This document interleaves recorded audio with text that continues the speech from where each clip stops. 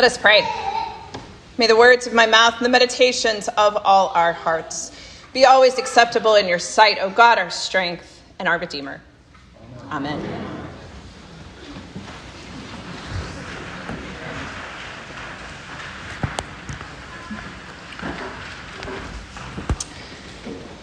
The story we have this morning is one that can be described as the greatest of epic narratives.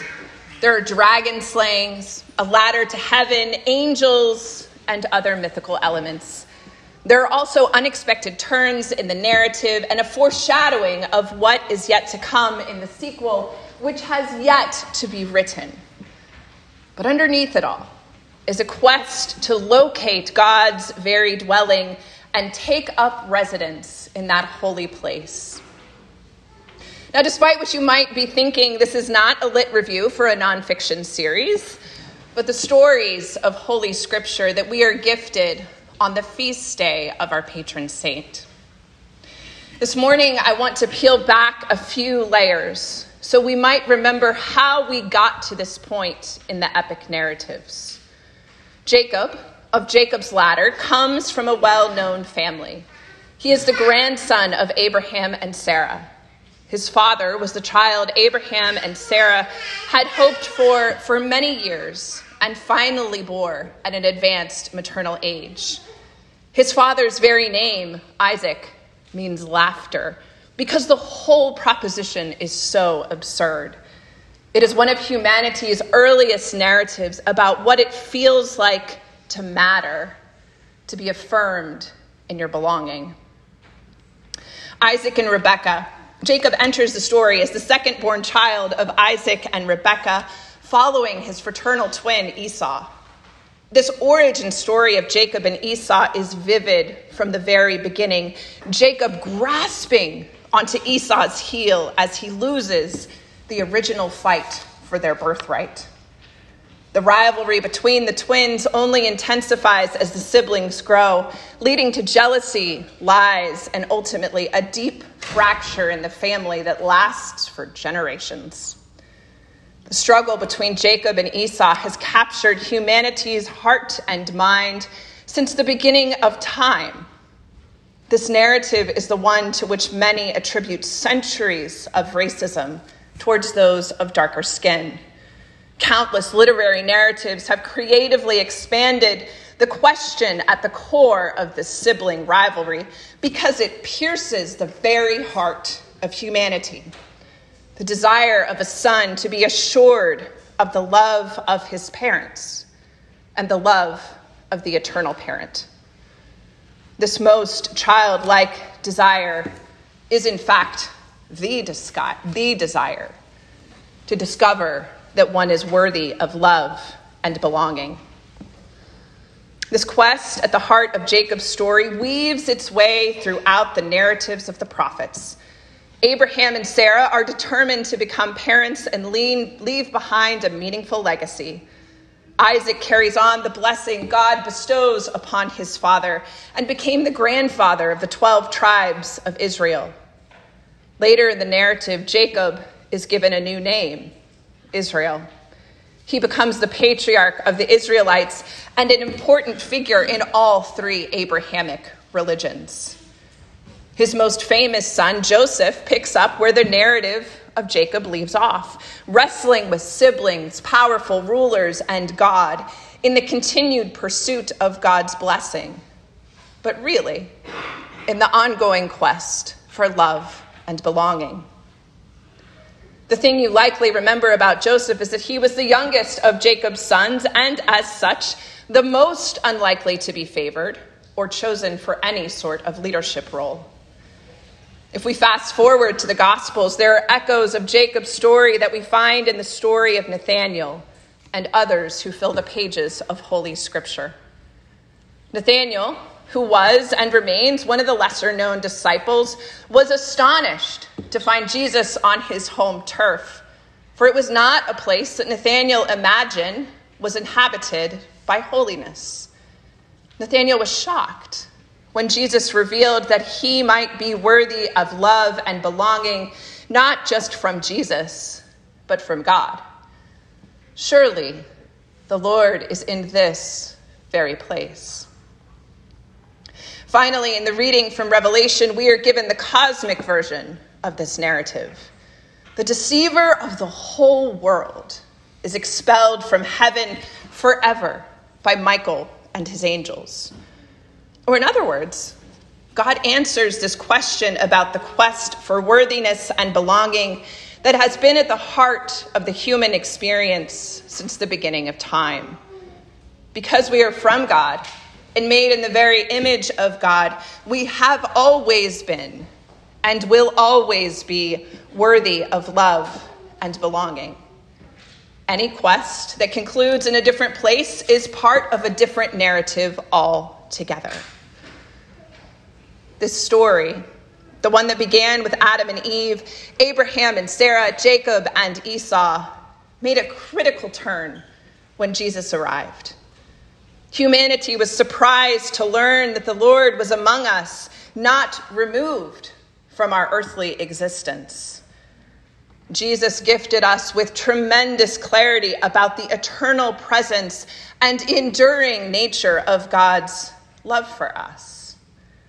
Remembering the origin of this narrative may seem like ancient history, but it allows us to connect the dots and provides clarity about the ways in which God is in this very place too. Here's the thing. The story is not just the story of Jacob and Nathaniel and the Archangel Michael. This is also the narrative that belongs to this particular community. In response to this human quest for love and belonging comes God's assurance that we are not just loved in theory, but exactly as we are, at this time and in this place. Know that I am with you and will keep you wherever you go, God tells Jacob. And this is just the beginning of the story. Within this story, we find a narrative that is so much bigger than our individual parts. In making preparations for this anniversary celebration, you all have brought to life countless stories, many of which have not been told in decades. You've shared memories of parishioners who have gone on to glory. You've reflected on the ways in which our church mothers and fathers infused this place with generosity and grace. Many of you have reflected thoughtfully on the value of your time here and your shared hopes for those who will come after you. In reading through years of history from St. Michael's and conducting interviews with current parishioners and former staff and surveying our current landscape, what we find is not a place of triumphant fanfare or bold proclamation. What we find is not the largest church in the county or the brightest sign on the main road. What we find is the steady drumbeat of a faithful group of followers over many years and in many circumstances. What we find is a group of individuals who both followed and led in ways that were generous and transformative.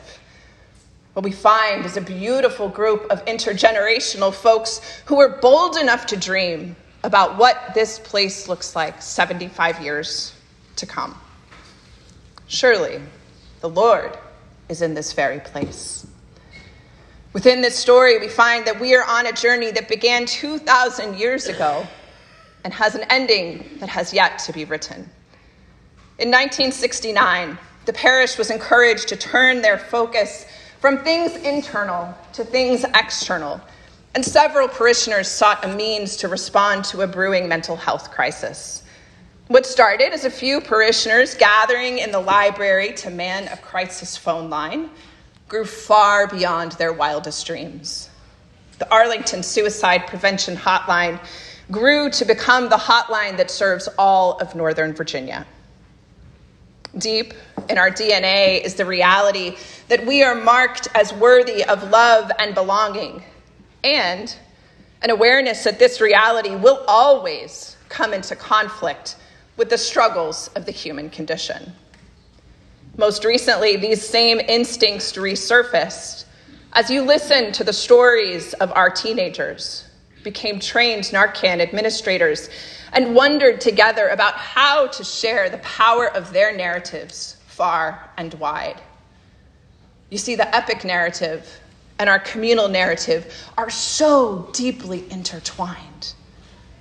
Surely, the Lord is in this place. Within this story, we find a plot that is not dictated by any single outcome, but is marked by the eternal nature of God's love for us.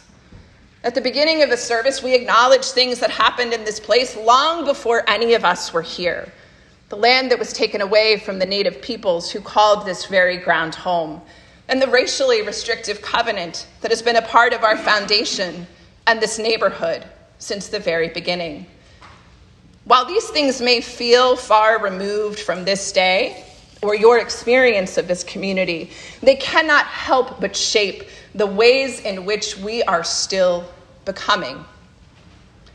These inheritances can become the things that define us, or they can become opportunities for us to experience God's grace. How we tell this story and the ways in which we understand it as a part of a larger whole are what give this story meaning. Surely, the Lord is in this place. In the biblical context, the word remember signifies a process of literally reconnecting membranes that have become disconnected. Remembering is meant to be a very visceral, embodied process.